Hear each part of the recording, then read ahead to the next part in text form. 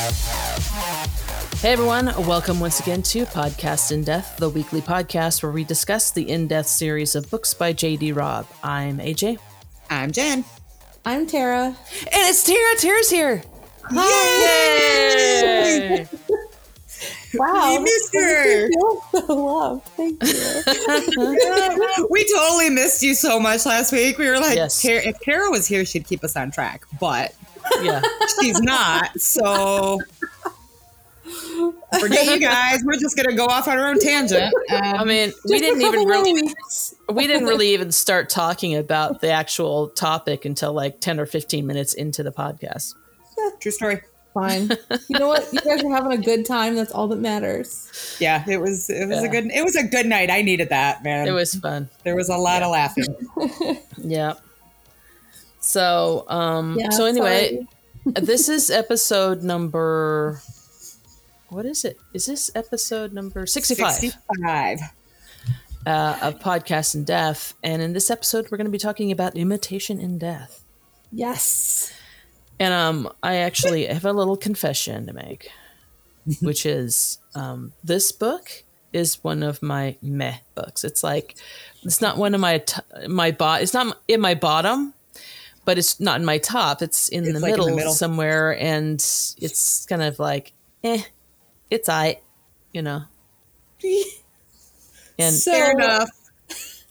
I love it. I mean, it's fair, but at the same time, I think this is low-key my favorite book in the series. Yeah, it was my favorite for a long time. And here's why, because I don't actually have a favorite book in the series, but this one, it just has everything to me. Mm-hmm. And also, if someone were to be like right now in my face, if you could only read one in-death book over and over again, what would it be? It would be this. I honestly think that this would be like my instinctual response. And I think it's because it has so much to it. Mm-hmm. That being said, This is actually one of the books where I like Eve the least. So fascinating. Interesting. Balanced. Yeah. We'll get into that, but yeah, okay. I still love her. I still think she's fucking great in this book, but there are things where I'm like, oof, but it is what it is. Okay. Yeah. Yeah, I mean, I feel like I agree with that. There are a couple of instances Yeah, there's where a couple moments. she's a little problematic.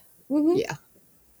But also it just makes for real good writing and real good storytelling because you can't be perfect all the time. I guess not, I mean, you look at the 1-star reviews on every book. She's never perfect at any time, so... Right. She's awful. Right. But you know what I mean. And awful. Yes. And People are real either judgmental. by the book or so far over the line that they just can't even. You Right. can't make everyone happy. No, you can't. No. Why even try? Why? And that's the thing. She's not trying. I mean, Nora really could give a shit less. She's still collecting the check. Oh, well, yeah. I mean, it is true. If you like it, still writing great. If you don't, sorry. Yeah. She's okay with that. One of the points in me saying that, I'm like kind of meh on this book, it's that I might have to rely on Jen and Tara to kind of like take a lot of this discussion on, because I'd be like, meh.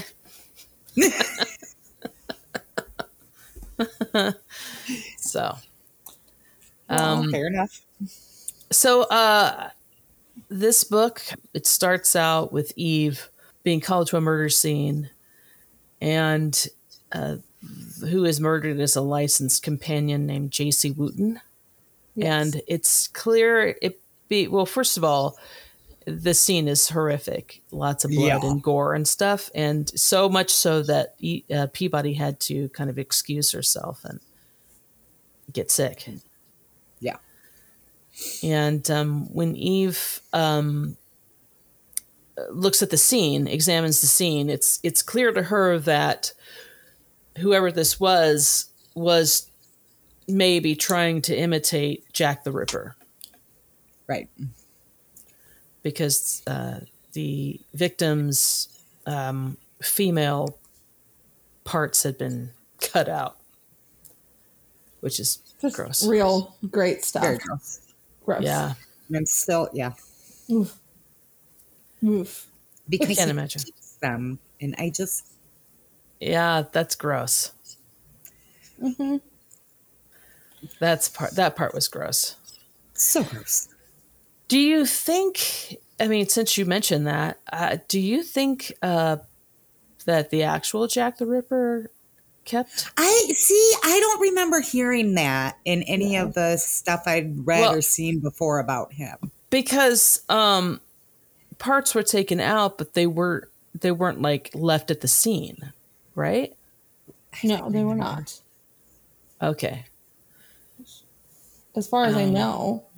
Yeah, that's what I remember too. Yeah, that parts were just Yes, it would have been missing. good to do like a little bit of Jack the Ripper research before this. But damn it, we had a whole book to read. Yeah, and to be honest with you, I didn't even finish. Anyway, so You've read this book before, right? I have. I've read it a couple times. I'll be honest, but yeah. So I don't. I mean, I'm not an expert on Jack the Ripper, so I don't know. But No, me either. so yeah. So Eve right away feels like this is a Jack the Ripper like imitation, copycat, and Peabody's feeling down on herself because she got sick. It's interesting that like that's kind of like a reoccurring thing through the series that like Peabody is uncomfortable in the morgue and some of the scenes make her feel ill, and like I honestly feel like there's probably more people like that than we realize, and it's just sometimes unnecessarily putting yourself through shit just to be like, whatever, I have to be strong enough to get through this without I agree with actually that. giving herself the leniency to react, like a human. But I mean, listen, I'm not a super sensitive person. That would make me sick. Yeah. I feel like that would make a lot of people sick. Yeah. That would make doctors sick, Yeah. So Eve, you don't need to do that to yourself. It's really okay. Like step out and breathe for a second. Yeah. Like, Yeah. I will say though, she handled it with Peabody really well. Like, she absolutely did. yeah, like because Peabody was so down on herself, and Eve's just like, no, it's okay. Well, you know what? She really is like, Eve is very subtle in her like shift toward Peabody and like her leniency in these things where she's like, this, like recognizing that this is a natural thing that happens and to not be hard on her. Right. Where I think if we were this far into their relationship and Eve hadn't been changing, she'd have been like, fucking suck it up, But Eve's been changing all this time. Right. True. Very subtly and very positively in that regard. Right. That being said, I think the way she handles this investigation is real rough in a lot of places. So Yeah. Yeah. Agreed. Yeah. And honestly, I'm a little frustrated that the fact that Peabody doesn't actually call her out in some of these instances where I thought she would. Like, they leave, what is it, Breen, when she's like, oh, you didn't like how I handled that. And Peabody tries really hard to be diplomatic about it. And I'm like, just call her out. You guys, having the conversation will be helpful to, like, challenging Eve. I think that's one of Peabody's biggest flaws is that she doesn't challenge Eve, and she's so capable of doing it in a way that will help both of them. Right. Mm-hmm. And in this book, I really wanted her to call her out a couple of times, and she didn't. And obviously, she's like, "I'm just trying to become a detective. Stop bothering me," Yeah. like yelling at her, reading this book, yelling at a character who doesn't exist, and she's yelling back at me like, "Bitch." But really, it's just that's been my frustration. That's my frustration with Eve in this book and with Peabody is that there's their character development and the way that the two of them grow together as a team is so obvious and clear, and yet there's a big missing gap of Peabody not being willing to like. She's like, I feel like she's afraid to be like, maybe we didn't need to handle it that way, and Eve not being, I don't know that Eve, I think Eve has become so much more approachable too. Like, Mm-hmm. but in this book, she's real aggressive. I think she's unnecessarily aggressive with every single person that she interviews. Agreed. Right. Like she, I mean, because she takes the same tactic, I think, on all of them. My favorite, is that she gets rid of what's his face basically right away. She doesn't even follow through anymore on the old guy. What was his name? Hawthorne. Hawthorne. Yeah, Hawthorne.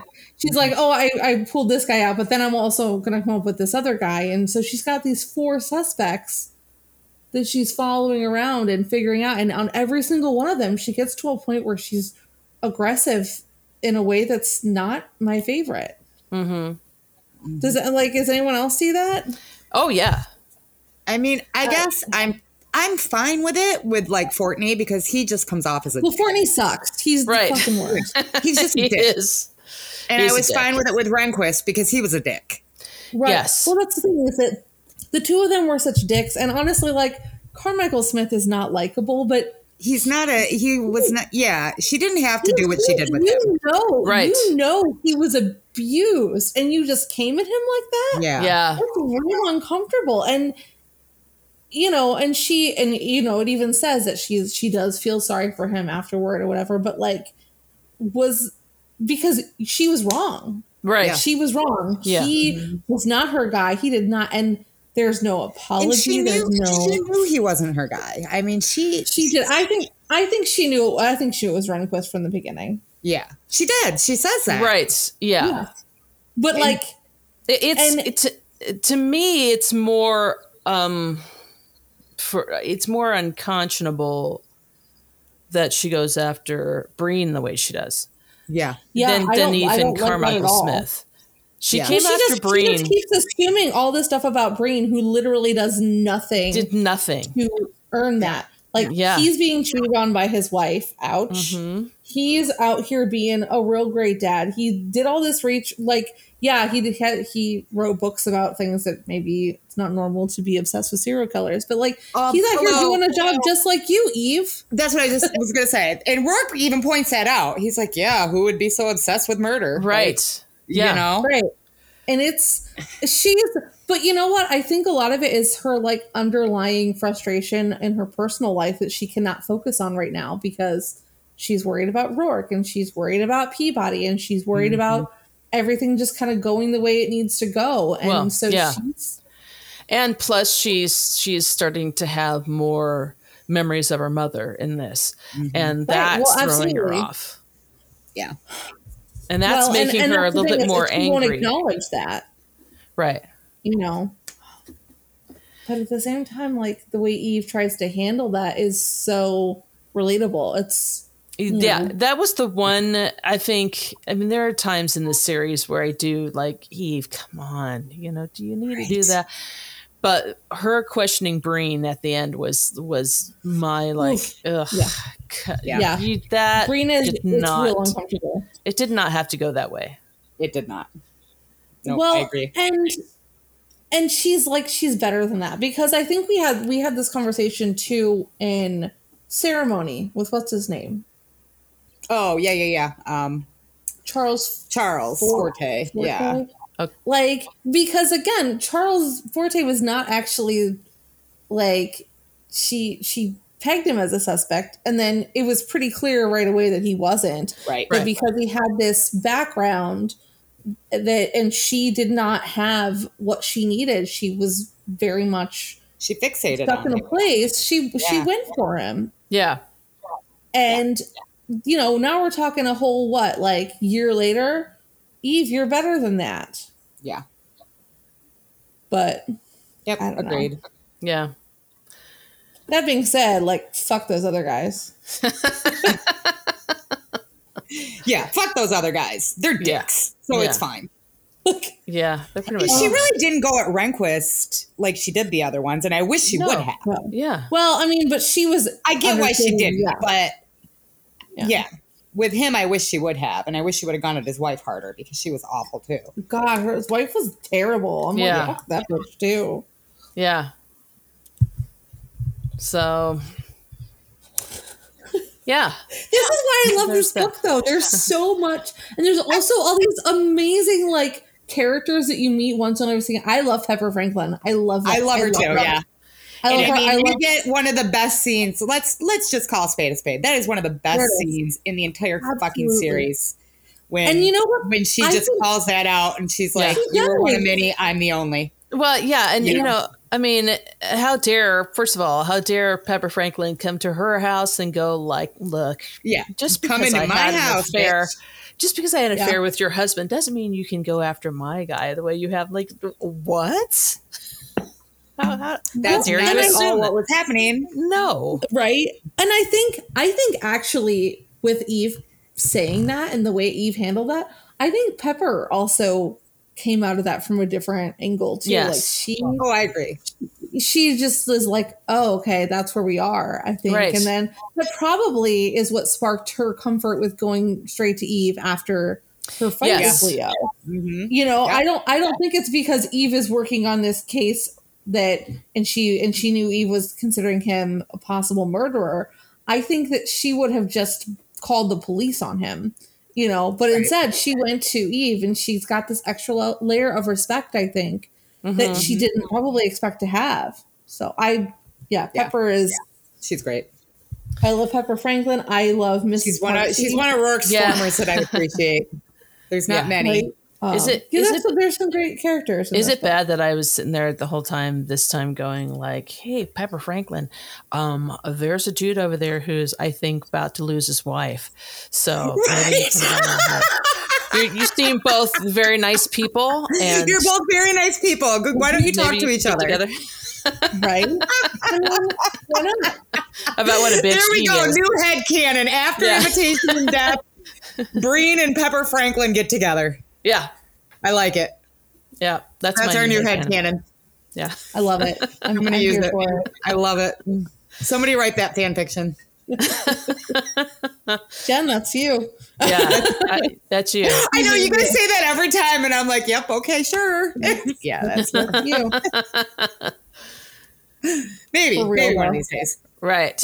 I actually think that I liked Hawthorne. Like, I think I just liked him. He I was do like, too. I liked him too. Yeah. I got a young wife. She buys all kinds of shit. I don't care. He's like, I know, Yeah. I know that I'm fucking this woman who's probably cheating on me. I don't care. Like, I'm happy. I get to do what I was like. This guy is, 100% Yeah. He about owns what he is. Okay, but he did care because at the very Yeah, he end, Rourke said dumped her. something to her Yeah. about, he dumped her. Yeah. So. And you're like, well, you know, he had Too fun bad while. for her. Yeah. You shouldn't have been practicing on Hank's balls. There you go. That whole scene with the tennis metaphors is Yeah. gold. The tennis metaphors made me happy because, you Yeah. know, Yeah. There's Absolutely. a lot of this book is very good for the banter and For the banter? yeah. Like There's a lot of, like great. the fancy piece love muffin conversation Yes. is one of my all-time favorites. Yeah. yeah. You know, I love being referred to as your fancy piece. Sometimes you're my love muffin. Yeah. Right? Like, One of the best. It's also, also like, who would have expected Eve to say that? Sometimes you're Right. my love muffin. And that's kind of what it says in the book. Like Yeah, surprised him. he surprised her or she surprised him. which by saying honestly, that. I feel like it shouldn't have surprised him nearly as much after her whole "we need to have sex on the kitchen floor." Right? Yeah. Like, oh, okay. Well, yeah, like, Somerset's what? come back, so let's check one more You thing have, off my you have a mental. sexual to-do list? What? Because I'd like to see the list. And she's very like, yeah, I do. Okay, so and this is one of them. So let's go. Let's start undressing and let's do put it. this Like, cast I'm on a Off, schedule. buddy. I've got a murder to solve. I can't like Take your pants off. Let's go. Yeah. just kills me. So good. Also the whole banter with Baxter about Yes. About the Yeah. Ian. yeah. Yeah. Like I was like, ugh, it's so gross and it's so Yeah. So wrong, but it's still hilarious. You're like, but that's just how that goes. Yeah. Yeah. I mean, Eve is no better than Baxter in that moment, honestly. Oh no, not at all. She kind of like steers it in that direction, but I'm like, well, this is just what you expect. It's ridiculous. From Baxter, especially. And that's what you expect Right, from Baxter. cops. I mean, honestly, sometimes you got to make sick jokes to get through the day. Right. Yeah. I mean, So. and listen, they've Yeah. definitely had days where they've had better material, so it's fine. It's, the little bits we get with Feeny are magical because, of course, I am always about any time we spend with Feeny. Just and it's funny when the Feeny the appreciation train is just always running.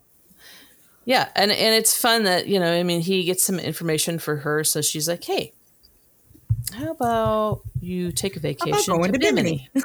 She's just like, "We should take a vacation. Let me handle that for you." Yeah, what pal?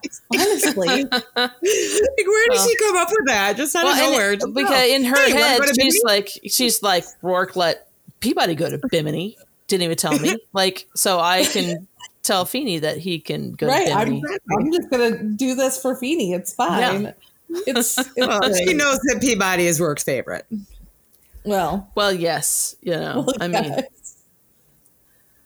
So also the scene where, because I fucking love Mavis in this book. Her moment. Yeah. Like her whole thing where she's like, "This is my entourage." I know, right? How into that she was. Best. She's great. Yeah. It's fantastic. She totally played that up. It's delightful the way she handles that. Yes. Yeah. And it was just enough Mavis. She didn't have a huge part. It was just that one scene. And yeah.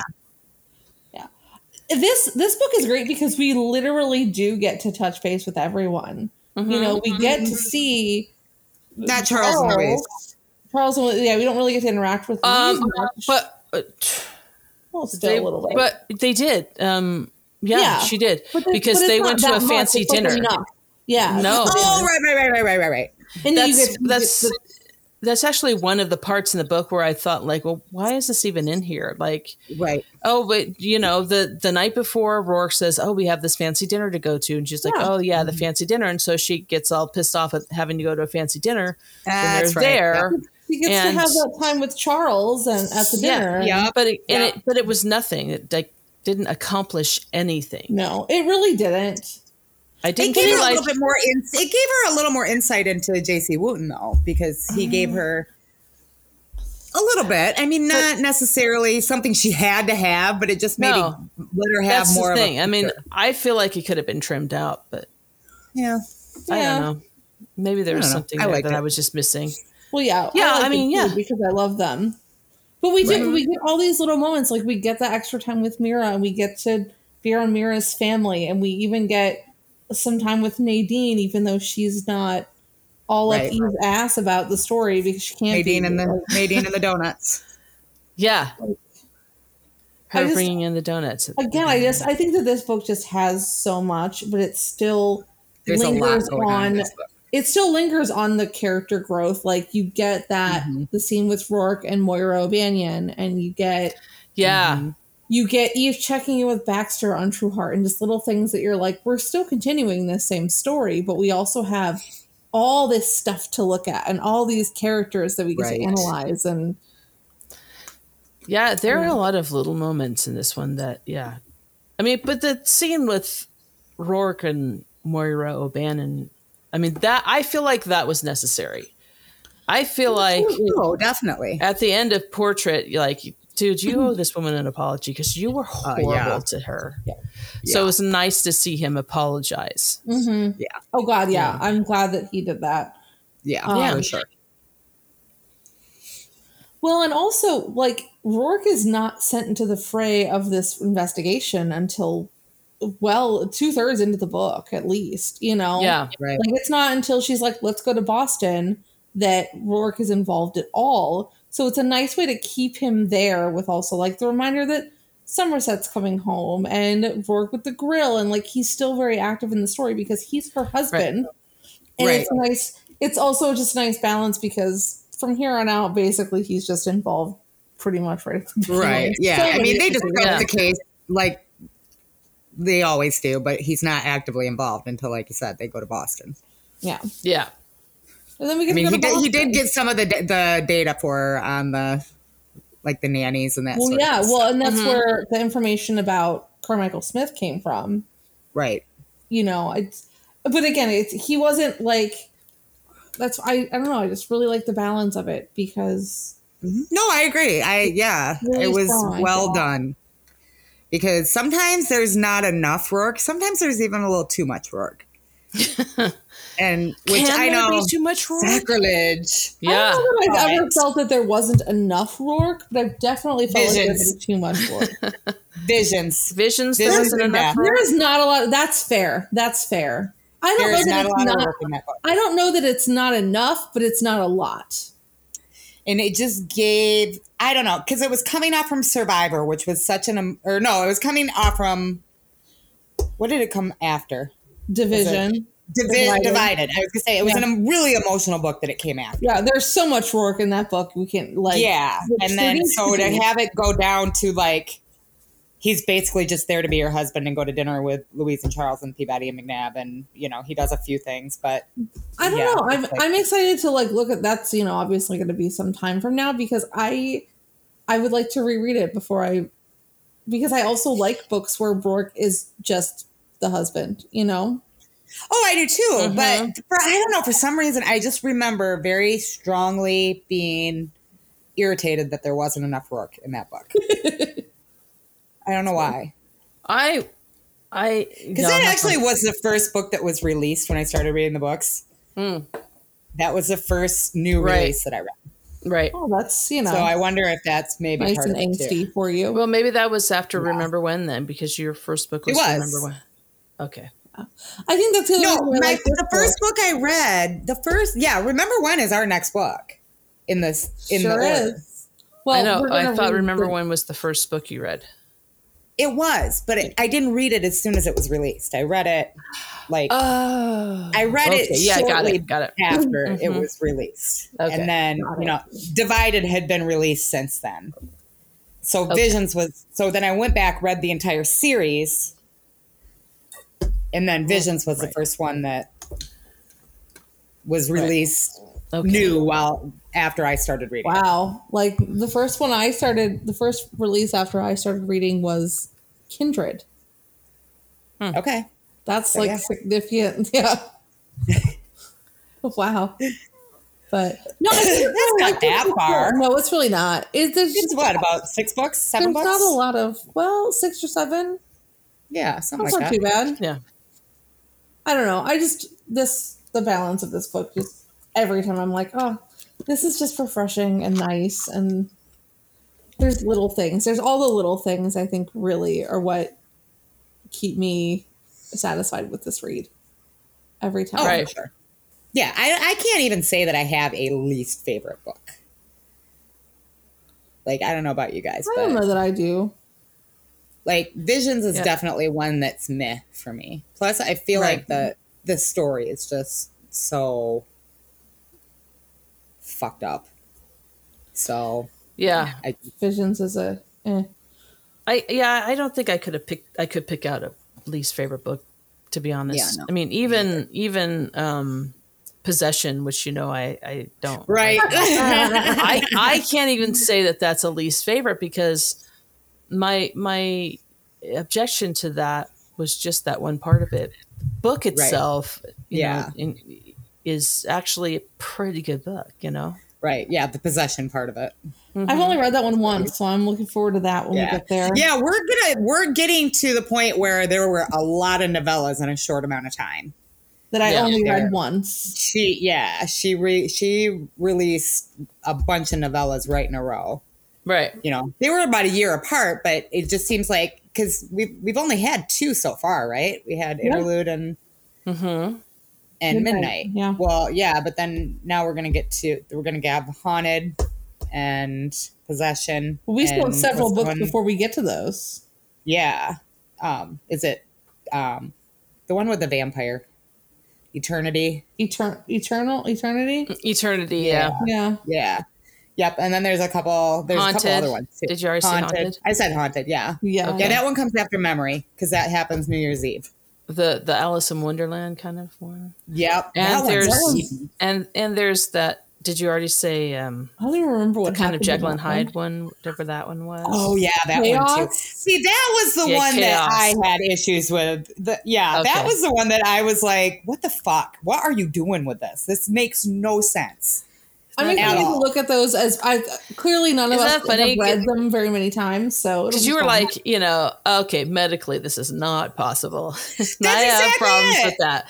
Yeah, but with possession, you're like, okay. And I'm like, I mean, I guess, yeah. Because, I mean, I can see the supernatural and the, the like possession thing happening. You hear stories about that kind of stuff, but doesn't happen. What she did with Chaos.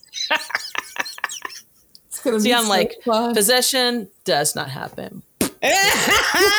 Doesn't happen. Never has. You don't know. You're right. I don't know. Show me some evidence. We have none. We just have priests going, oh, yeah, I was totally there when somebody was possessed and I've cured them. No, it's not just priests. There's actual legit evidence out there. Mm-mm. Are you sure? Have you looked it up? Right. I was here to keep you guys on track. That's right. Yes, Kara, keep us on track. So let's talk about the whip. We can talk about the true hero of this book, Marlene Cox. That too. Yeah. She was amazing. Like, we always seem to have one victim in every book. You guys notice that? Mm-hmm. One victim in every book that's just amazing, and you're like, I love this person. If we're going to be talking, was also wonderful. If we're going to talk about, medical, like stuff, or that is believable or not believable, I mean. The way that they had described her injuries, and they were like, oh, she's never going to recover from this. And, the way they described her injuries, I was like, yeah, I mean, medically, how do you come back? Medically, chances are slim to none, but you see it happen. Stuff like that happens. So, I had no problem believing it at all. I don't know if off topic, sorry. Actually, so a book that I read just recently and was just fascinating to me was a book where it talked about it was by a woman who was in her like mid 20s and when she had a brain aneurysm, and survived it. Mm-hmm. Oh yeah. And but it was all about her recovery. Mm-hmm. And the fascinating part about that for me was her talking about having come out of it with, how did she describe it? No inner monologue. You know how you always have your inner monologue going all the time? There's always that, you have thoughts in your head all the time about things that I need to do or get done today, or things that, you think about, or, oh, isn't this a nice day? And it's, always in your head and she said when she came out of it was like zero, nothing. Your memory centers are highly affected with aneurysms. One of my best friend's mom had an aneurysm when she was in her 40s, I want to say, and survived it. Late part. Yep. Yeah. Her son, my friend's brother, found her. She was getting into her truck and he found her in the driveway. She had fallen and they rushed her to the hospital and they didn't think she was going to make it, but she did. Still alive and kicking. This was 20 years ago. So my friend Diane, she had the same sort of thing when she came out of it. Sister-in-law, saying like she was been 1 year today since Kathy's aneurysm, and like the whole process has been laborious. Yeah, the rehab back from it is rough. Yeah, and I'm like, but it can be done. Yeah. So, I mean, if anybody is interested in that, the book was called A Stitch of Time. It's not a stitch in time; it's Stitch of Time. Okay. And what was really sad about it was that this girl was majoring in English lit. She was going to be a writer or a playwright or something like that when she had the aneurysm, and never have been able to recover enough of her cognitive abilities in writing to write competently. That's so sad. she just has to, but but just completely fascinating to hear it from her perspective, exactly what was going on the entire time. Yeah.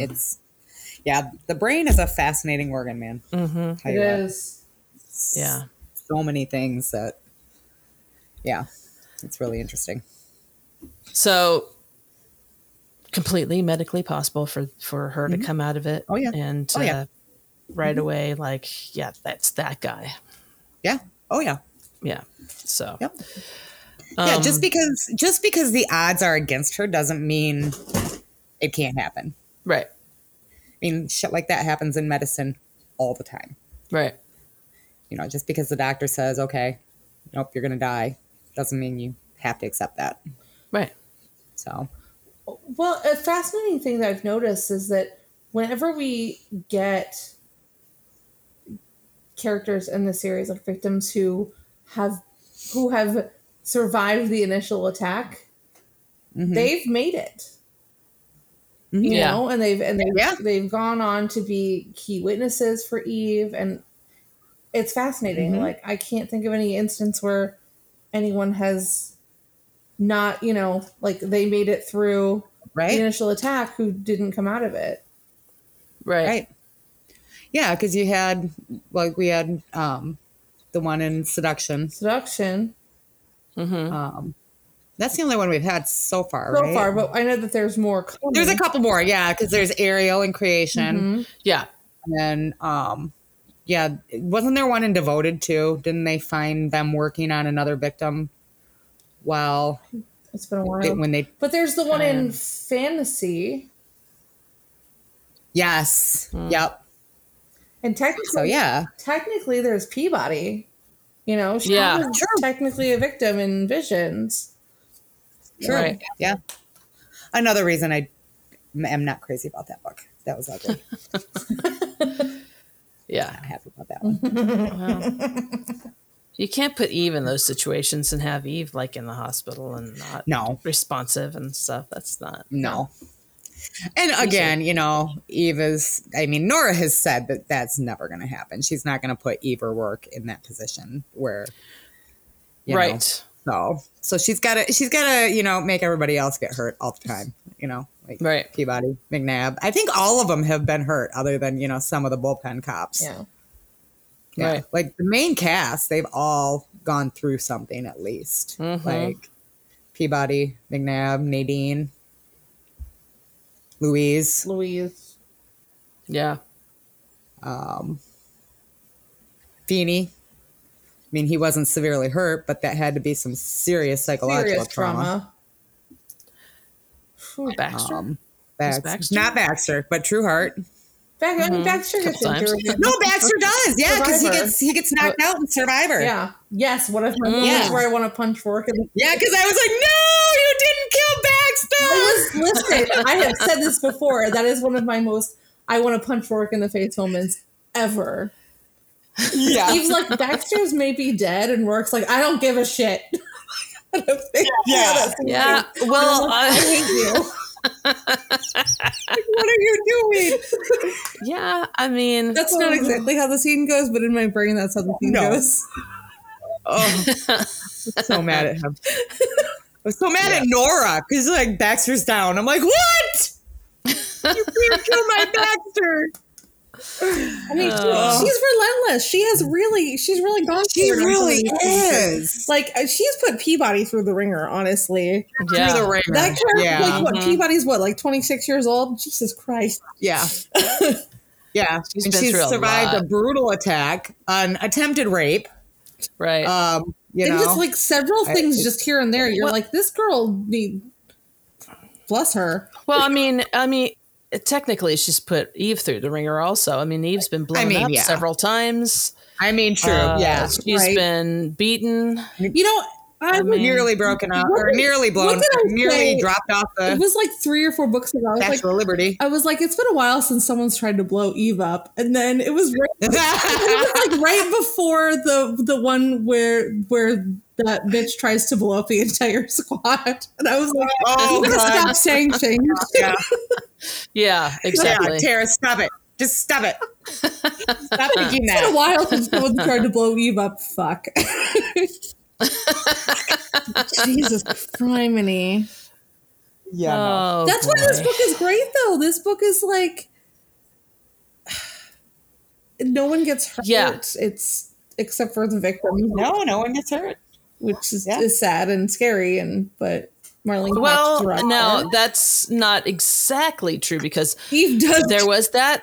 Yeah, there was that scene on the subway. Officer Eve, Cullen- like a ding dong, right, was yeah. like, on the subway, and the whole thing with Officer Cullen, who's right, Yeah, right. hurt her knee.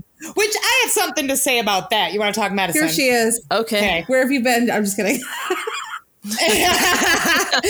So, she goes home and she said something about, he says it's from when, I forget. Oh, the guy says that he got the concussion from her throwing the Pepsi at him. Right. And I'm like, he got the concussion from her knee hitting his jaw. Right.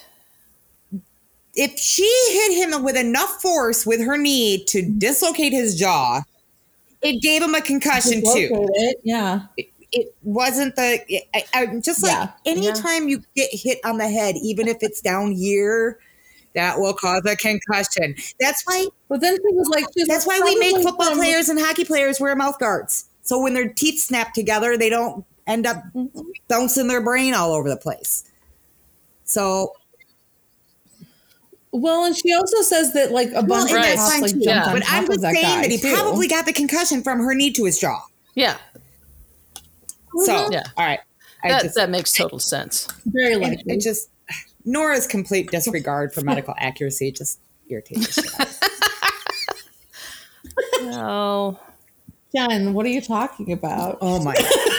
She can't know everything about everything. It just is there's just All not you have to any- do, though, I mean, the way she mixes up strains and sprains all the time, I'm like, Google exists. Did it though back then? What year was For this? somebody, I mean, I don't know, but even just looking it up in a frigging encyclopedia will tell you the difference. It's not hard. Or have a friend that's Or have a friend that's in medicine. I'm sure you've got some. Can't know everything about everything, and she's got a lot of fine. stuff to do. She's got a lot of books to write.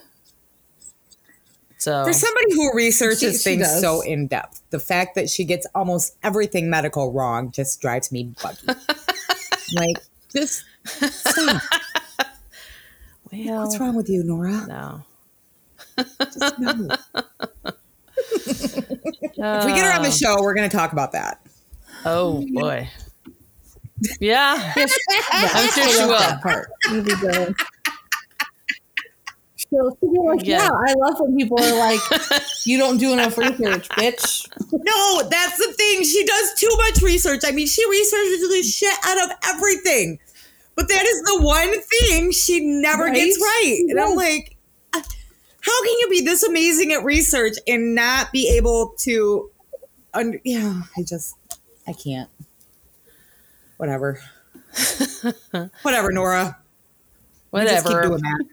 Okay. Do what you gotta do, Nora. Do what you gotta do, Nora. You and Marlene, you're gonna do what you gotta do. Sorry, we've been all over the place.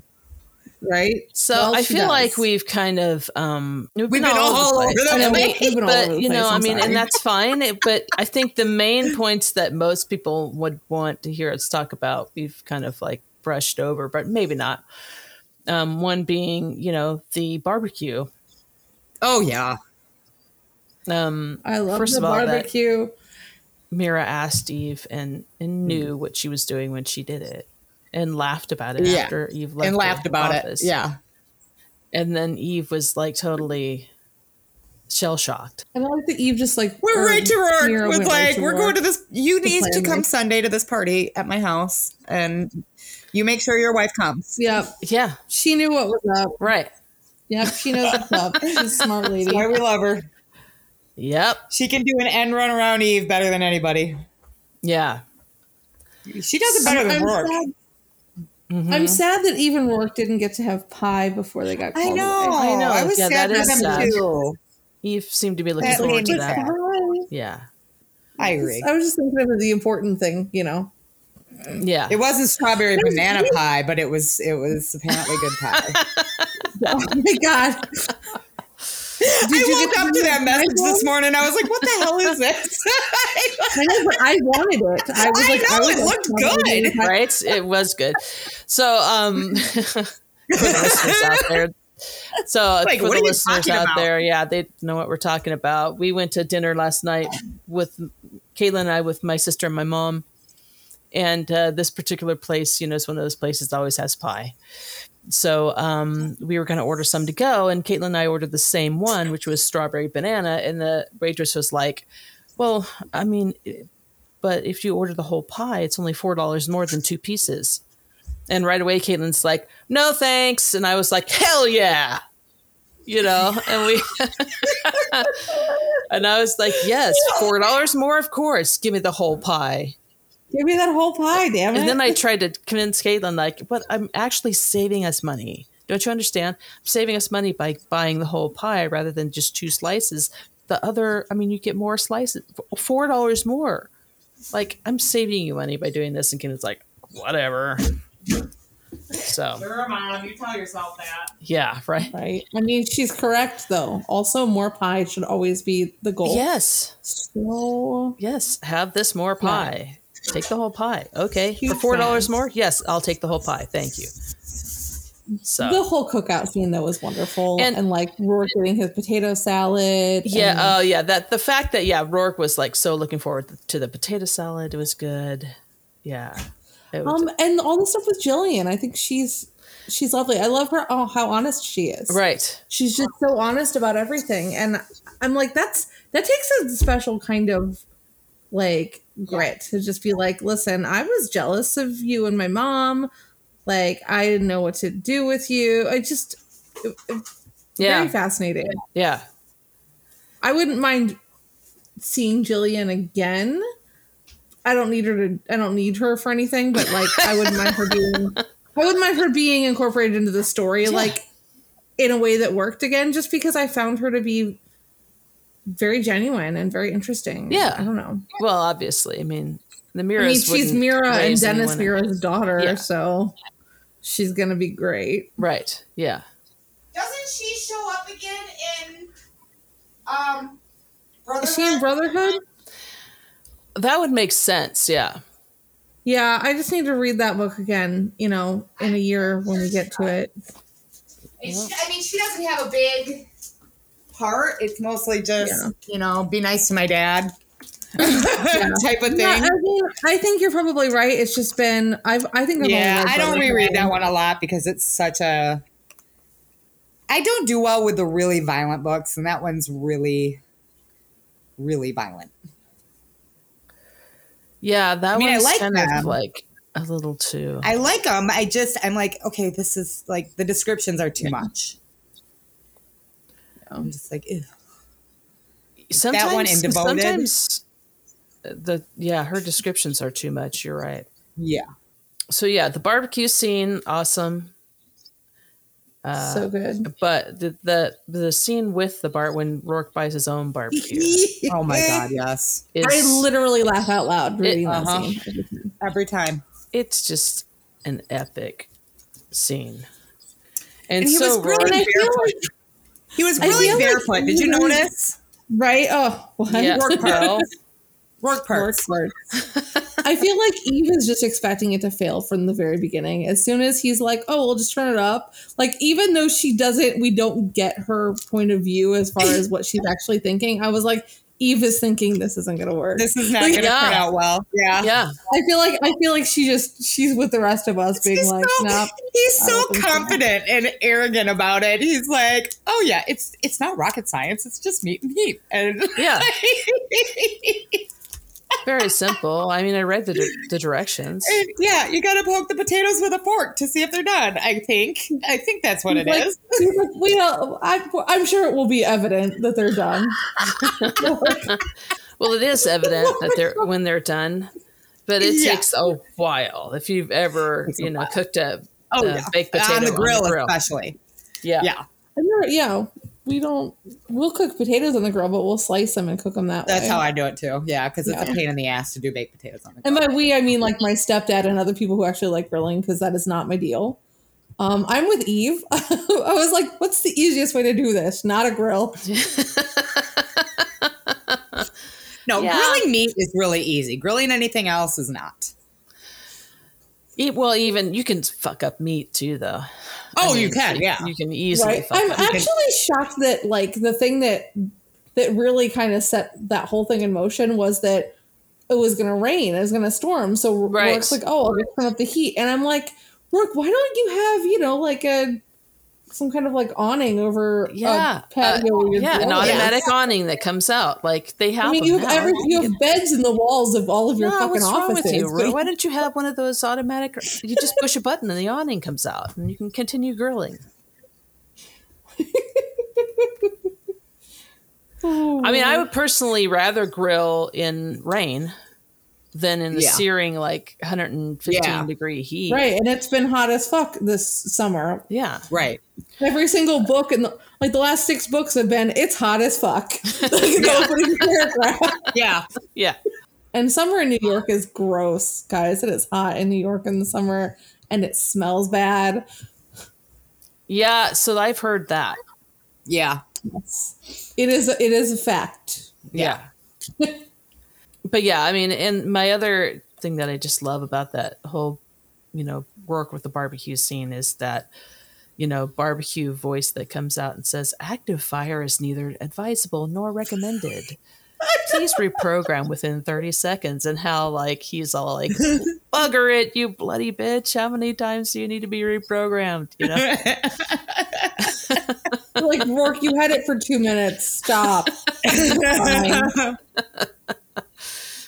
Do you know what I really want? And of course we never get it. I want the like Rourke revisitation with the grill, but I want Feeny to be there. I feel like that would be the funniest scene in the entire series. Yeah. Well, wasn't he there? I mean, because the next time they had...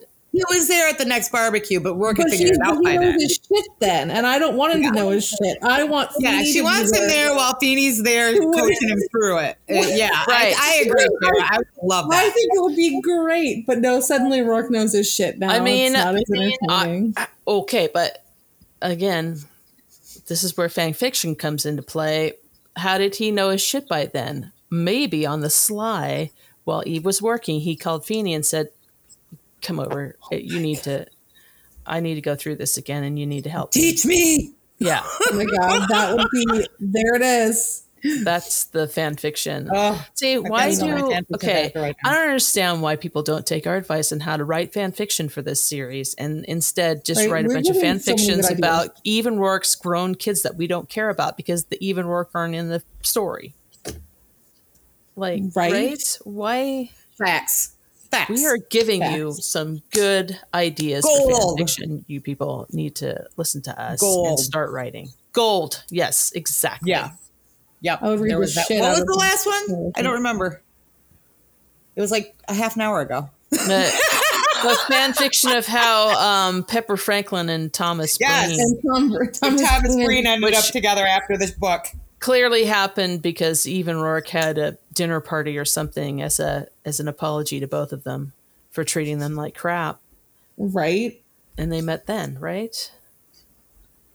Maybe. I don't know. So. I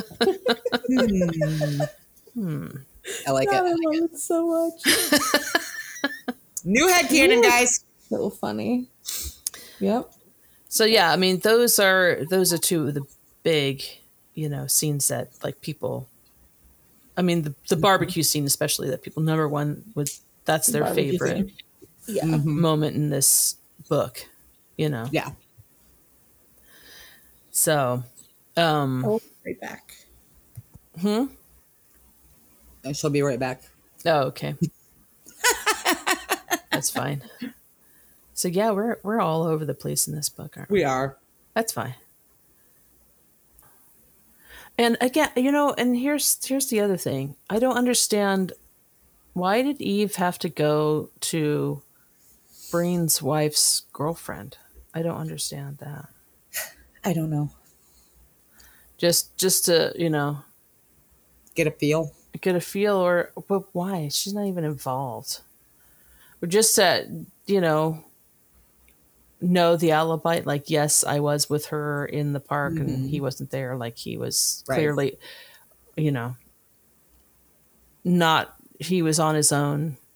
Yeah. That morning, so he could have done the murder, I suppose, is the whole. But I just didn't see the point of it. Leave her alone.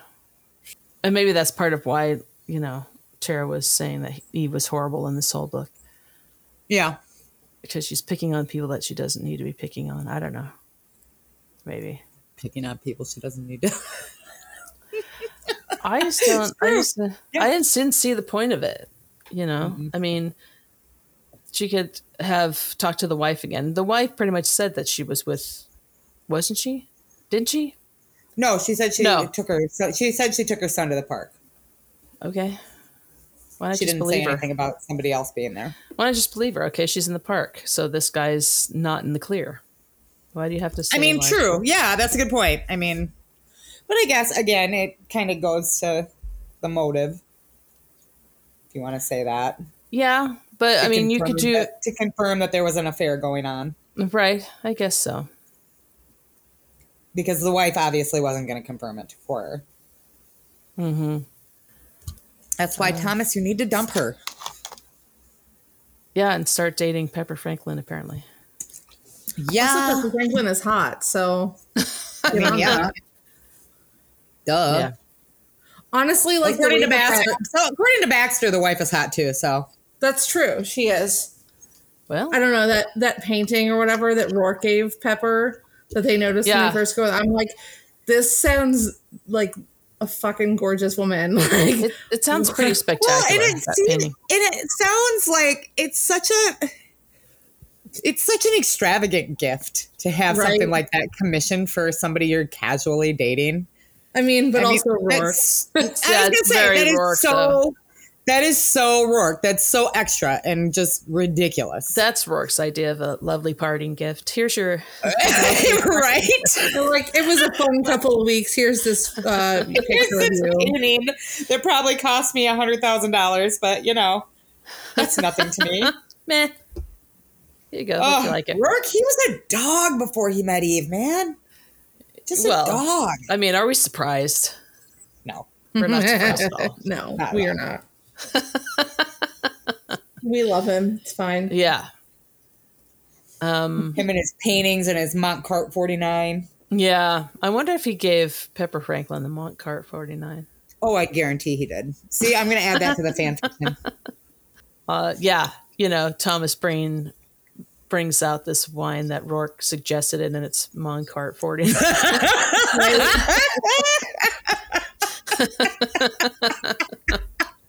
We're real good at filling in all the empty spaces in this series, guys. We need merch for Montcart 49. Yeah. Oh, yeah. I totally need to design a Montcart 49 label. Yes. The seduction wine. A seductive wine. What does he say about it? It's got a bite. It has a little bite. I'm totally doing that. Totally. I expect nothing less. Okay. So there was something that I thought, we should talk about this. Oh, well, Jen and I talked about, we should probably mention the dream that Eve has about her mom, because that's pretty significant. Mm-hmm. Because this is the most detailed dream that she's had about her mother. Right.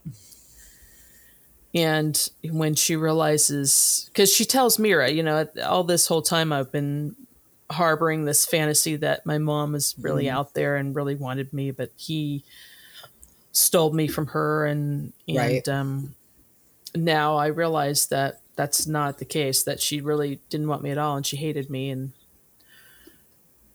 then the worst part about that was that Eve Eve said that she's got her mother's eyes. Yeah. So she saw her eyes. Yep. So. That scene is like the dream she has is real. I don't know. It's not. I hate the first impression we get of Eve's mom being just so incredibly like terrible that in the dream she's like, I'm more comfortable with my terrifying rapist father. It's so like I'm like just disgusted by what she went through as a child even more, you know? Yeah. But also there are people out there like, you know, when she says it to Mira, she's like, you know, she hated me. She hated me. I was a child. Like, Right. there are people like that out there. It's so bad, but it's so true. And it's yeah. So this was after the second murder. Yes. I mean, there was so much about the second murder that had to do with sexual assault, but not necessarily. I mean, where Peabody is like thinking about something must have happened to Eve. All of that, right? Yes. Yeah. So that's the part I marked here because, we've talked about, you know, Peabody slowly coming to the realization that something happened to Eve when she was younger. Right. Oh yeah, and Peabody's not an idiot. She's, you know, caught on to things. Right, because there was a moment where Peabody caught Eve, and Eve was like, you know, at the scene, like starting to think about like her past and her mother and all this stuff, and Peabody had to kind of call her back, you know, had to kind of like, you know. And then later on, Peabody's thinking about that moment and that she, you know, Peabody was sure that, you know, basically that Eve was thinking about something horrible, something personal. And it says, rape, Peabody was sure, just as she was sure that it had to have been brutal. And she'd have been young before the job. Peabody had studied Eve's career with the NYPSD like a template, but there had been no report of any sexual assault on Dallas. So it had been before the academy when she was a teenager or possibly younger. In automatic sympathy, Peabody's stomach roiled.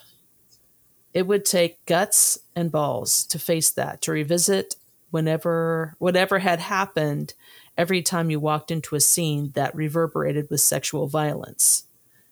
But to use it instead of being used by it, that took more, Peabody determined. It took what she could only define as valor. Yeah. So. And that's a great great little aside from Peabody there. It's true. Right. I think that's really important to like show where Peabody is on that, because we get to see a lot of it from like our own, you know, view. And we know that like, yeah, there've been obvious moments that definitely we can see where she got these ideas from, but to see that she's on the same page as us is nice, I think, because she gets, we've seen more moments where Eve has definitely shown her cards, which it's a terrible way to put it, but you know what I'm saying? Like, we don't get Peabody's perspective there, but it's also nice because here in a couple books, she is going to share all that with Peabody. And to see Peabody come out and be like, you know, this is what I've guessed or whatever. It's just nice to have at least one moment where we get Peabody being like in her head about it, I guess. Right. Yeah. So, and you know, that's something that I'm sure Feeney noticed that as well and probably came to that same conclusion in his head, but you know, would not have said anything to Eve. Right. You know, but yeah, that Peabody is there, that Peabody's willing to talk to her about it later on, you know, and be in on it and, you know, take that knowledge from her and, you know, kind of see that as valor rather than anything else is nice.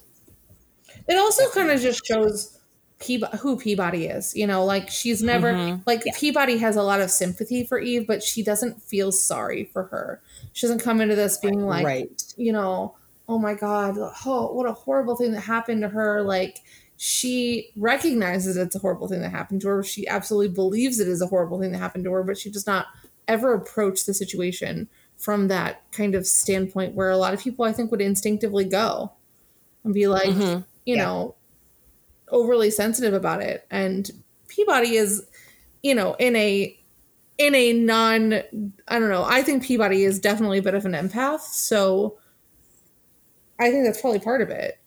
And not like in the same way that her family has all those extra powers, but she's definitely a bit of an empath anyway. Right. Yeah. I think that's why she's able to work with Eve and be sensitive to the situation in such an innocent way. Like when the first time that Eve comes at her from a place that's a lot deeper and darker than she should be, Peabody catches on to it right away. Right. Yeah. Yeah. She's not an idiot. I don't know. I think that when we had the episode where we talked about their relationship, it was little things like this where you're like, this partnership it's not just a good partnership. It is solid. Mm-hmm. Yeah. And it comes from more than just the two of them working together on police work. So. Right.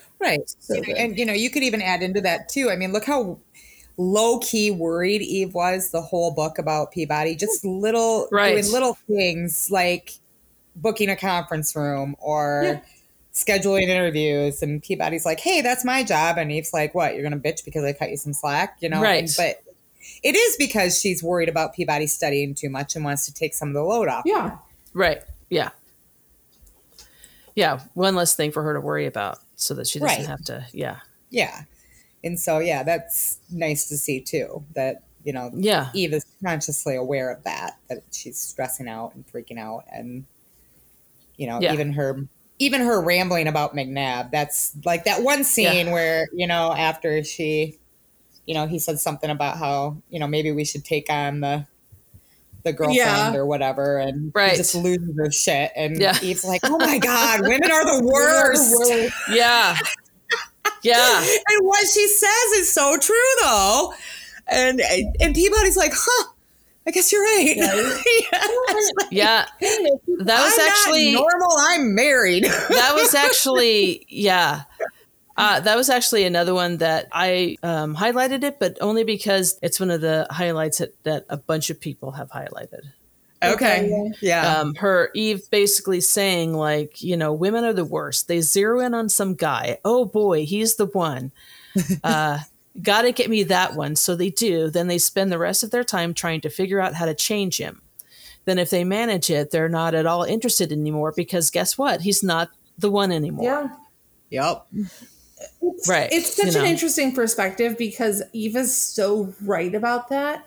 And she comes from a different kind of place than other people to that. Like she never cared about relationships ever. And then she just kind of fell into the relationship that was meant to be, not very many people have that.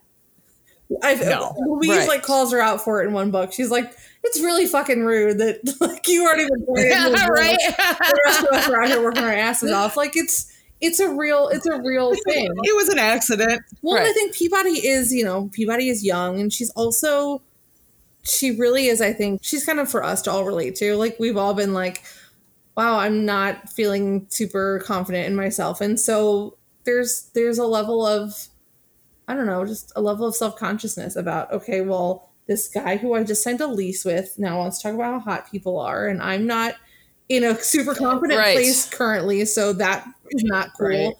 It's so relatable. She's just so relatable. Yep. Yeah. The part where I think you were talking about, Jen, where Eve Peabody says, well, why did you get married? Yeah. And she's all like, well, he wanted to. Right? That's what Rourke wanted to do. And Rourke did what he wanted. But you know what? To give her credit, she was like, okay, that's lame. That's not what I meant. Right. Yeah. And then she goes back to, it's just a promise. That's all, a promise. And that you do your best not to break it. She said that before. And then Peabody's like a lease. Eve's like, there you go. They're meant for each other, honestly. Yeah. Yeah, really, Eve went through a lot of shit to get to her adult life, but all of these relationships really kind of fall into place for her. Like Mavis is like, I ain't fucking leaving. And then she's got Feeny, and Feeny's like, no, we're doing this. And then she finds her husband, and she finds her partner, and it's real easy, you know? It's not, but it is. Yeah. Like, I'd love to see Eve try to be partners with someone who just sucks. That could be really entertaining, but also I don't want that, because I don't want Peabody to go anywhere. No, we don't want to lose Peabody. There was another point here that I thought was really it was a nice little Eve and Rourke moment. And that was when they were talking about Rehnquist, and talking about his nanny. Oh my God. Who his nanny could have been. Mm-hmm. And they first talk about her, and they bring up her picture, and Eve looks at it, and Eve immediately says, I bet she pinches. She looks like a pincher. Right? And what I love about that scene is that Rourke immediately realizes where that is coming from. Because Eve says, one of the providers at the state school was a pincher. Yeah. She got all the credentials, blah, blah. But so did that bitch who decorated my arms with bruises when I was 10. It says later, Rourke, thought about Eve with bruises on her arms at 10, He tells her to come sit on his lap, because that's, obviously that's what he defaults to, being a pervert. Yeah. But then it says he was still thinking of the child she'd been, at the mercy of the system she now stood for, and wanted more than anything to lavish her with everything she'd done without, especially love. And it's one of those moments where I'm like, aw, Rourke. Yeah, well, because I love him there. Because he sees that. He sees that, you know. I mean, because she doesn't mention that stuff. He knows, in his head, obviously, that it must have been hard for her, because it was for him. But she mentions these things kind of so matter-of-factly. Right. But then he kind of does the math in his head about, this had to have been traumatic for her. And he just really feels for her in those moments. Even though she's gotten to the point where herself, she can kind of step back from it and look at it, objectively or whatever. He hasn't gotten to that point yet. And it goes toward that whole feeling that he has, where he has to lavish stuff on her. Yeah. Yep. And make her happy and whole. Aww. Yeah. And give her everything that she didn't have before. That also just shows who he is too. Because again, it's glossed over, not entirely, but it's definitely glossed over in the series, because it's not about Rourke, about how shitty his childhood was. We know about it, we hear about it, we talk about it, and he is still like, yeah, all that shit happened to me, but I'm gonna worry about all the shit that Eve didn't get. It just goes to show how good he is, how good his heart is, even though he's also Rourke and he drives us nuts sometimes. Yeah. Well, these are the moments where we don't hold it against him, because he's wonderful. Because exactly this, and because he's gonna give Thomas Breen that tip about the minecart 49. That's right. We're sure of it. Absolutely. That's what happens. Definitely sure of it. Absolutely. That happened. Anywho. What else? Is there any other main? I think we hit most of it. There's the ceremony where after Peabody gets her badge, we didn't really talk about that. We didn't talk about the stuff leading up to it either. The little argument that they have that's just so Eve really, I think that Eve plays it even heavier than she needs to leading up to it. Peabody is very distracted by not knowing the results of the exam, and she's beating herself up. She doesn't think it's, she did well enough. And Eve is rightfully so, we cannot focus on you. This is not about you right now. But even the back of her mind, is God, I just want to tell you. Right. Yeah. And I just love it. And then she gives her ice cream. She's like, here, have some ice cream. Which is Fucking ice cream. so great. The ice cream stuff is great too. But and then Rourke seeing Eve in her uniform is, again, one of the all-time favorite. That's the best. Yeah. Because why it's the best? It's because he's always shocked by it, like his reactions to things. This is one of them. Like he sees her and he's like, all like shocks him at first, like, oh, God damn. Yeah. And it was the same in Divided when she got the tattoo and he saw it. Yeah. But it's the same thing. That kind of, he's got a police fetish. He really is. I mean, he does. What did something badge bunny or? He is a badge bunny. Yeah. He doesn't realize it, but he would never admit it, but he totally is. Yeah. 100. Well, where Eve's concerned, I don't know about other. I don't know. I mean, he flirts with Peabody. Yeah. And probably before Eve, he never really had a relationship with her, because why would he? Like, that doesn't make sense for him, But he's got major respect for Feeney and for McNabb, and so but I'm talking about going that extra step of being like turned on by it. Oh yeah, that's one of his fetishes. He just didn't know it until he met Eve, right? But now he does, and and he embraces it, and that's even better. Yeah. So. But I just love how he's shocked by it every time. He's confronted with his own, For sure. So great. And then Peabody has the ceremony. And then one of my favorite scenes in the entire book series is the end. Is that moment with Eve and Peabody at the end, where we're like, Eve, you fucking stop playing. Like, right? What you're playing here. So I'm gonna cut you loose, and you can, be in the bullpen and be a detective, and not my aide anymore. Right. Like, Eve, come on, we all know what you're doing. Well, but it's funny because the way she tells her, like, Peabody, I don't need an aide. I never needed an aide. I got along fine without one before you. Right. Which is true. Honestly, though, like, if Peabody were in her right mind, there'd be a part of her being like, yeah, but there are definitely things that having me around for. Right. Right. I'm just saying. Oh, no, totally. It's just lovely. And also, Eve saw the whole thing coming. She saw how that was going to go. Oh, yeah. Delightful. Right. Yeah. Oh, yeah. Yeah. I mean, Peabody was her partner. I mean, let's be honest. I mean, Peabody was her partner. She wasn't her aide. Yeah. Yeah, because it's not even like their dynamic changes that it really doesn't. No, Peabody makes detective, because Eve being like, I probably Eve is still making her do all the paperwork. Right. But, I mean, Eve is still the superior and Peabody's the subordinate. So it's still, I mean, their dynamic really didn't change.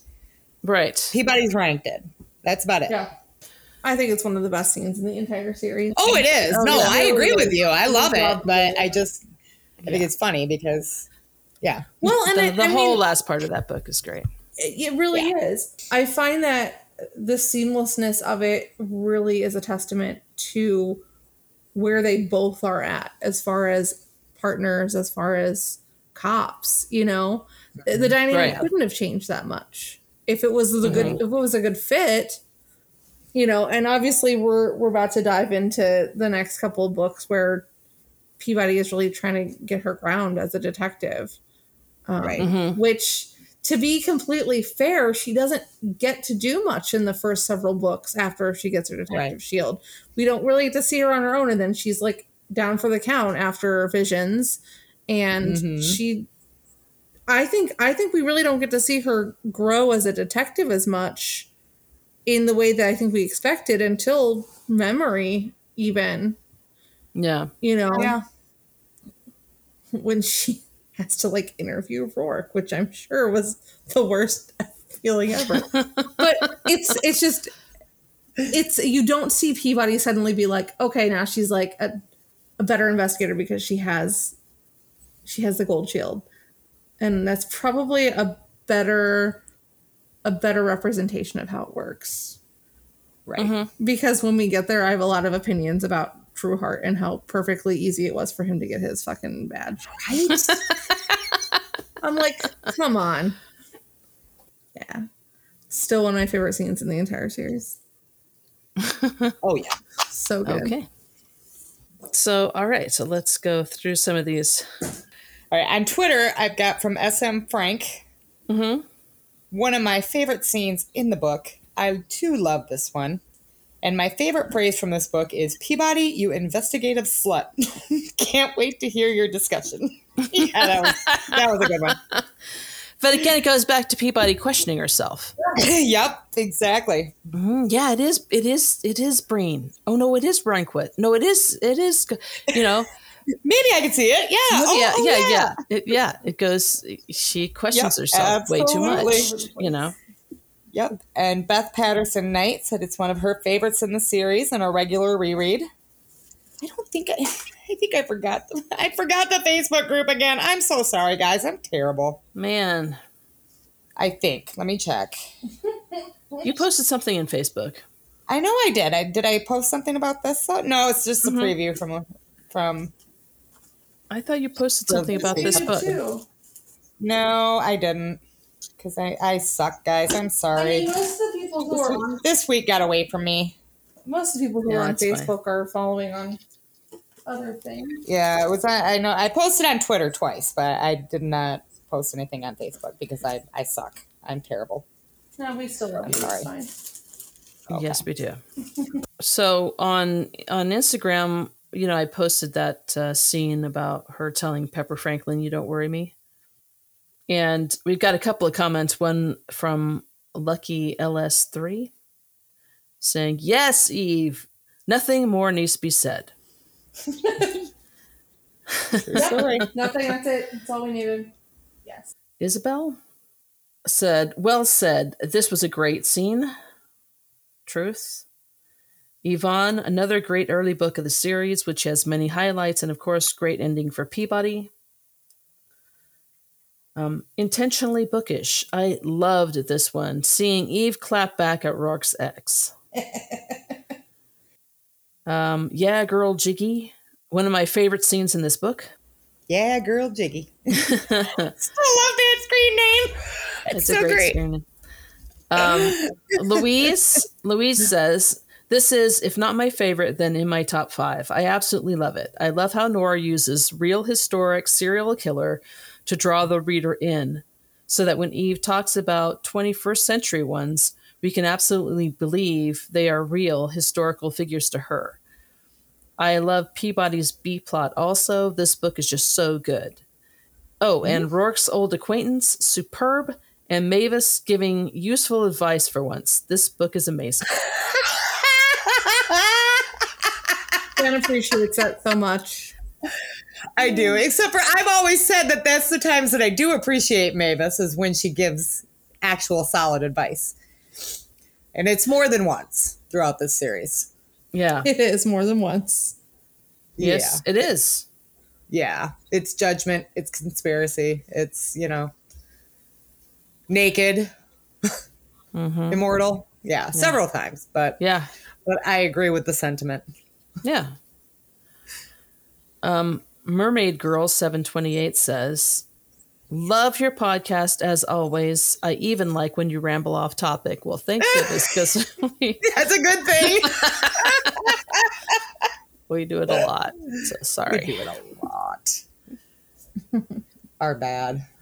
It's fine, I think.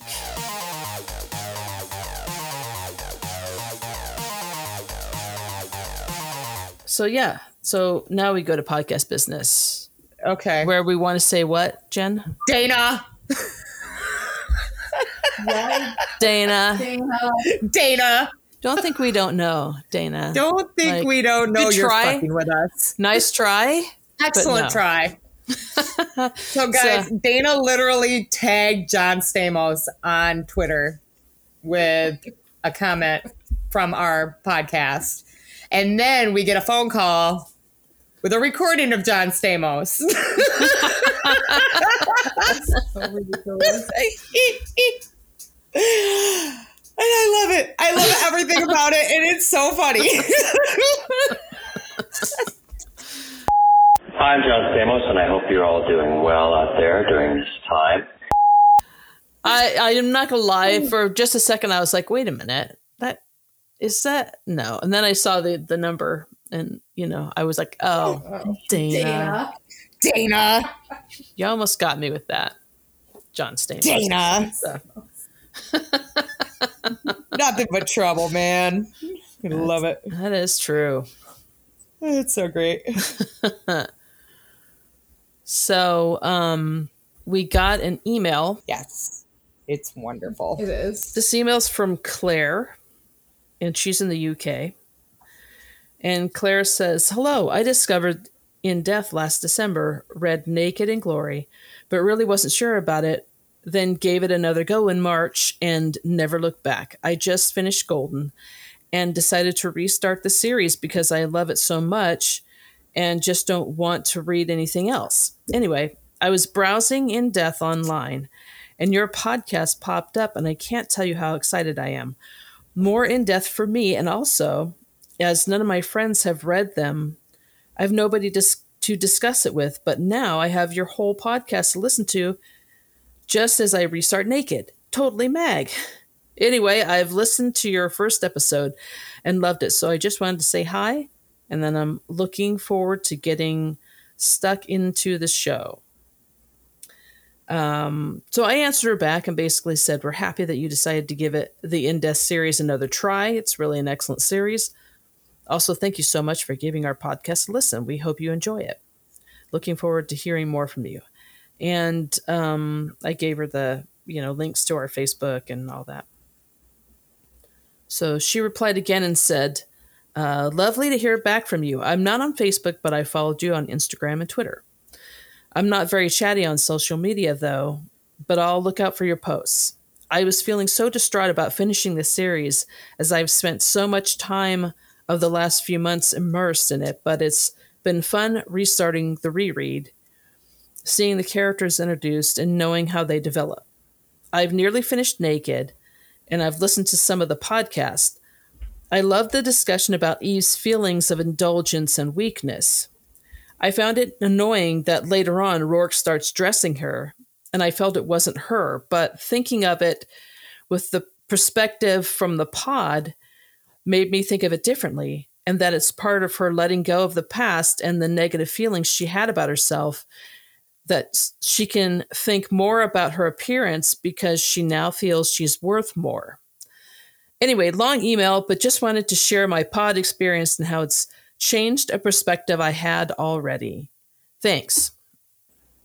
So thank you, Claire. That's wonderful. Yeah, it's really, because, obviously, we think we're right all the time. Well, but we're not. But it is nice to be able to give our perspective and have people go, oh, you know what? Yeah, now I'm thinking about the series a little bit differently than I was before after hearing what your perspectives were. So that's always nice. I really like when that happens. I love it. The best part about doing it this way and is really just having these discussions opens everything up for even us to, really revisit the thoughts that we had the first, second, third, 80th time we read these books, and how, and also just like using this as an acknowledgement that it's okay to change your opinion about something, and like she just said, she was like, seeing it from that perspective, I was able to see, oh yes, this. And I mean, that's the power of conversation. So, you know, that's the power of doing a podcast like this, honestly. Yeah. Mm-hmm. Yeah. Yeah. We also got a message from Book Dragon in a Cave on Twitter. Yes. Do you want me to read it or you got it? Yeah, you can read it. Go ahead. All right. She says, I've been listening to your podcast for about the last 6 weeks, but had not listened to prior episodes. I decided the other day to go to the beginning and binge listen prior episodes. First off, I love Ceremony, but shrug, we're all different. I also know that one most people love is my least favorite. So, and she's got the little zipper face emoji. Can't wait to find out what that is. I know, right? What I really came here to say is I am listening to book number 7, Holiday in Death, and have an answer on how books are numbered. It's pretty much standard to label novellas as X.5 to show where it falls between linked novels. You can see this on websites that are resources to author blacklists and series like fictionbee.com and fantasticfiction.com. It is also seen with the Caliber library management software and publisher metadata embedded in series ebooks that is read with Caliber. Additionally, though it is not relevant to this series, a book that is a prequel will get a 0 designation. A prequel with novella will get 0.5, and a book that starts a series will get a 1. So thank you for dropping some knowledge. So is she a librarian? You love it. Or is she a clothing? I mean, I don't know. You'll have to let us know, Book Dragon in the Cave, whether you're a librarian or not. I am very curious to know whether or not she is an Enneagram 5, because that seemed like a very. I would made a joke to Jen and Tara that, like, you know, Book Dragon in the Cave, you know, tell us you're an Enneagram 5 without telling us you're an Enneagram 5. Is that? I feel like probably. Yeah. Oh, for sure. Yeah.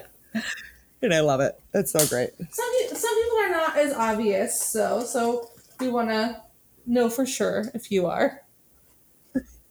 Right. So just so you guys know, K.A. Gavio just put her 2 cents in for this book. One of the best mysteries, added with excellent character growth. You're correct. Correct. Agreed. Another thing that popped up on my Instagram that I thought was kind of cool, and I thought I would tell people about it because otherwise maybe people wouldn't know. So many months ago, you'll recall that Susan Erickson had posted something about having just started reading Faithless in Death. Uh-huh. Do you remember that post? And we commented on it and everything. Yeah. Lucky LS3 commented on that post that Susan Erickson made, basically saying, "Thank you so much for recording these books and all the effort and work you put into bringing them to life." And she says, "I just listened to your podcast with Podcast in Death, and it was amazing to hear some of how it happens." She says, "I've never been an audiobook person, but I absolutely adore the way you've done the In Death series. On a more personal note, they always kept me sane and helped me keep going when I had COVID and couldn't focus on literally anything. So thank you again." Aww. And Susan Erickson actually did answer her back and said, "Thank you so much for your lovely words. I'm so glad to have made your COVID time a bit easier. I hope you're well and out of the woods now. All the best." So we also hope that she's well and out of the woods. Aww. Absolutely. Just more of a reminder that Susan Erickson is the greatest. That's all. Yep. She's fantastic. Yeah. So the only other thing I have is that, so the trivia question from last time. I don't even remember. I know. That's the problem with us doing only one a month. Right? The trivia question from last time was, what was the name of the band that McNabb loves but Peabody says sucks? Yeah. The answer was Crimson Rocket. Crimson Rocket, yeah. I know it was answered by a few people, but I was trying to find who answered it. Heidi. Because Heidi answered Dana. it. That yes, Yvonne. yes, 100%. Those three always answer it and But- answer it right. Also, Nisi answered it. She got it correct. So Oh, awesome. good for all of you. Well, you know, she uses the correct usage for pop versus soda. So Oh my God. What? you know, That's important. What did she say? Because what is the correct? that was in the Facebook group. What is the correct usage? We were talking about what the difference is between like what a fizzy actually is And she said something about how she always thought it was some sort of pop like Sprite. And AJ, I was joking with her, and that she said pop, not soda. Pop or soda, AJ? Soda. She says soda, but she's a California weirdo. Yeah, well, I've always said soda, and I don't belong in the Midwest. You're a weirdo. I don't belong in the Midwest. Is really what it is. It's also Ohio, so it doesn't really count. I'm not from Ohio. Actually, there are people who, in Southern Ohio who do say soda. I think soda is a Southern Ohio thing. Okay, well, yeah. All of Ohio is a bunch of weirdos. So get the fuck out. Ohio is actually delightful. Anyone who's never been to Ohio, come to Michigan. You'd rather come here. Trust me. They're different states. I'm just kidding. You can go to both. You can go to more than one state. Like, I'm just fucking with you. I've been falling in love with the history of Cleveland over the last couple months. It's been kind of fun. So, there's a lot of cool history in Ohio. There's some nice parallel history with Akron and Detroit. With the car industry and the rubber industry. It's pretty cool. I'm the loser who says soda, not Ohioans. They all say pop. Except for Southern Ohio. Good for them. But they also lost. I mean, they won the War of Toledo, and we got the UP out of it. So cool. I don't know what that means. I don't know what that means either. Don't acknowledge Western Ohio. Western Ohio doesn't exist.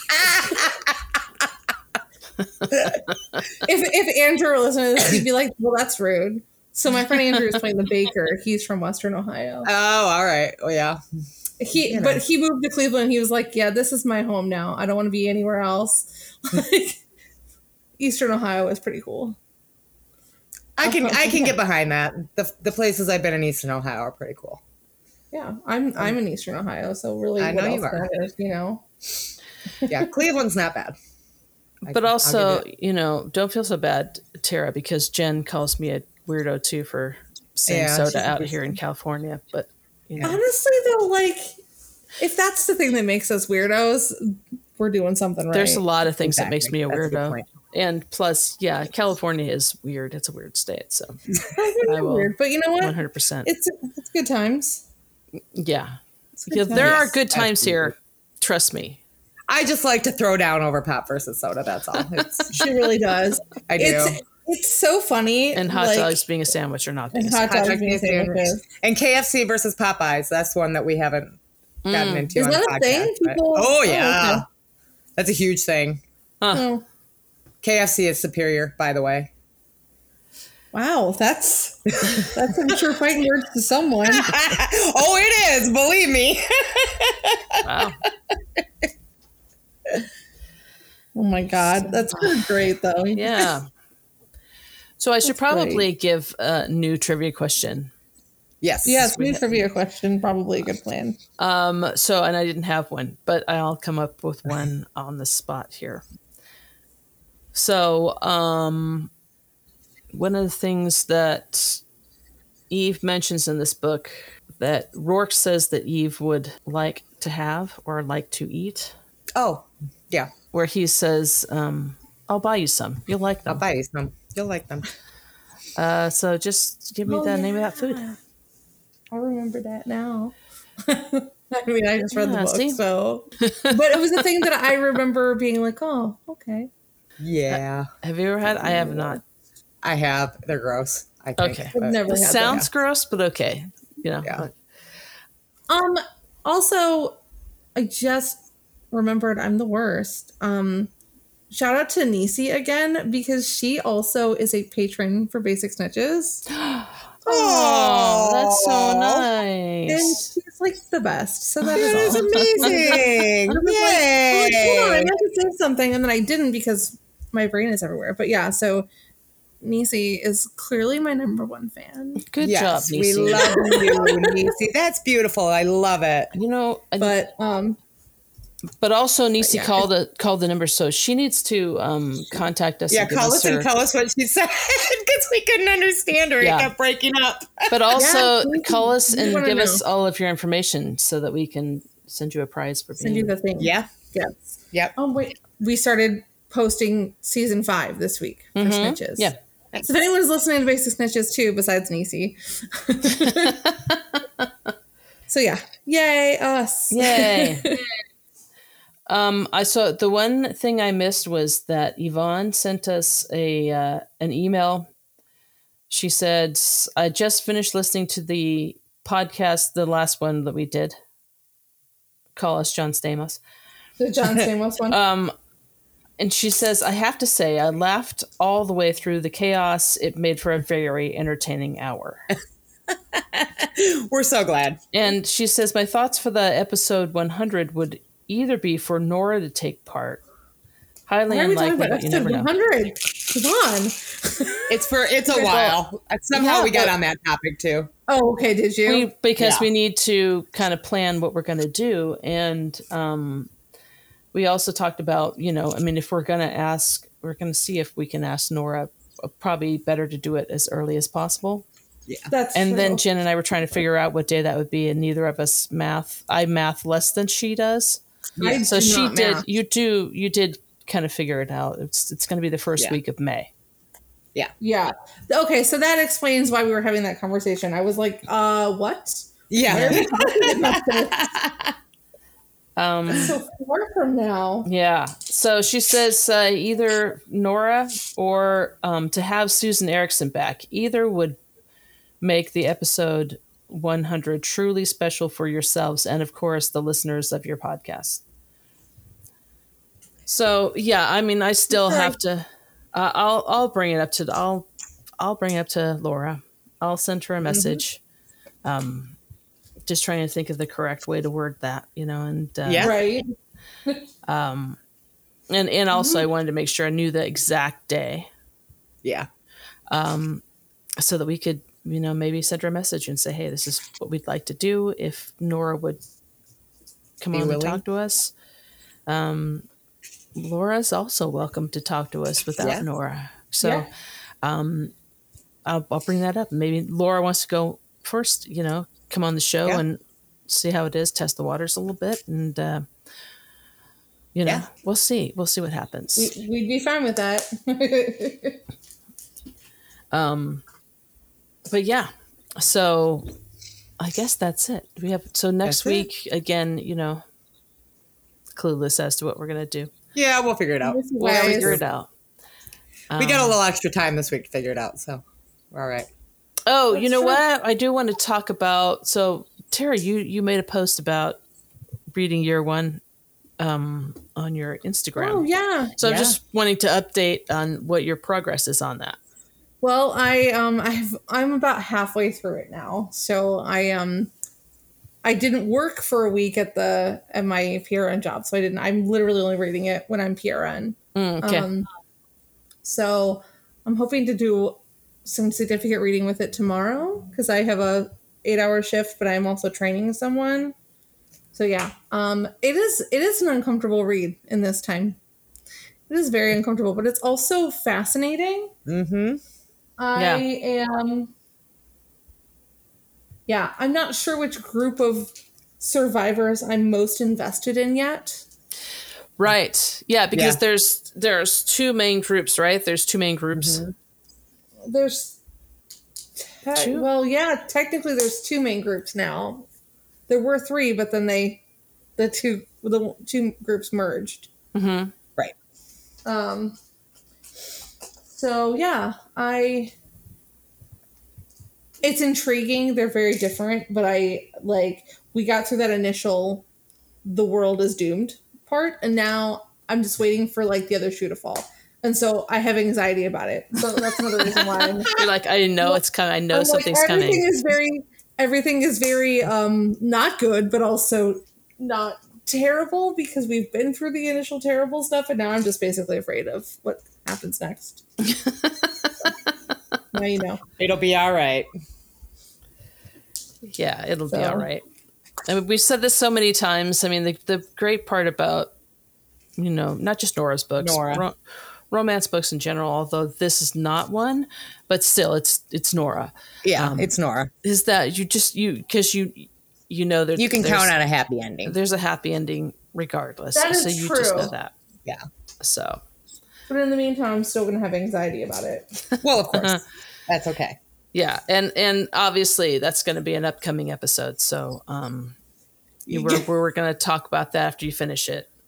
Yeah. Yes. So that'll be fun. I need to reread it. I haven't reread it in a long time. So it's so funny because last time we talked about it, for some reason we mentioned something, and then later on I thought, oh, we mentioned this thing, and I wanted to look it up, and then it was like kind of halfway, because you said you were halfway through the book, and I haven't gotten any further. Well, it's fine. You said you haven't been working. That's fine, but so I thought I'd look that up, and then of course, when I looked it up and I started reading, then it was like now I had to keep reading, so got like halfway into the book, and then I just had to finish the rest of it. So I read. Yeah, I mean, of course. It's just one of those books that's just so fantastic. Mm-hmm. So, anyway, I'm looking forward to that discussion when that happens. And next week, I can't wait to finish it and not have anxiety over it as much. Yeah. But then there's like, the great thing for you though is like all the books are out. Right. And Jen and I read it.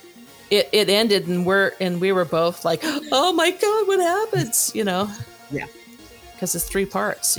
So. Yep. I will be reading more. Yeah. So, so, and then we'll figure out what to do next week. Y'all will know when we know. And, that's it. Yeah. That's it. Unless you guys have anything else to say. Nope. No. If any of our listeners live in Northeast Ohio and want to see the show, check out my Instagram. All right. Check out Tara's Instagram for that. I don't know if we have any Northeast Ohio listeners. I don't think so. Or if you live close enough, if you want to drive over here and see it. Yeah, I don't know. Who knows? Do what you want. Jen, you want to come see it? It's going to depend on when it is. Right. So follow Tara's Instagram for more information on that. Yeah. Follow our Instagram for more information on what we're going to do next week. What we're going to do next week, I guess. I'm not involved, but I'm just saying we anyway because I'm part of this. Yeah. Or Twitter. You're part of the we. Yeah. Follow our Twitter or follow our Instagram, even though Jen's been kind of ignoring them, I guess. And call the number 205-476-2753. We're still waiting for John Stamos, the actual John Stamos. John Stamos. Call us, John Stamos. Guess we like hearing from all of you, so call us and let us know.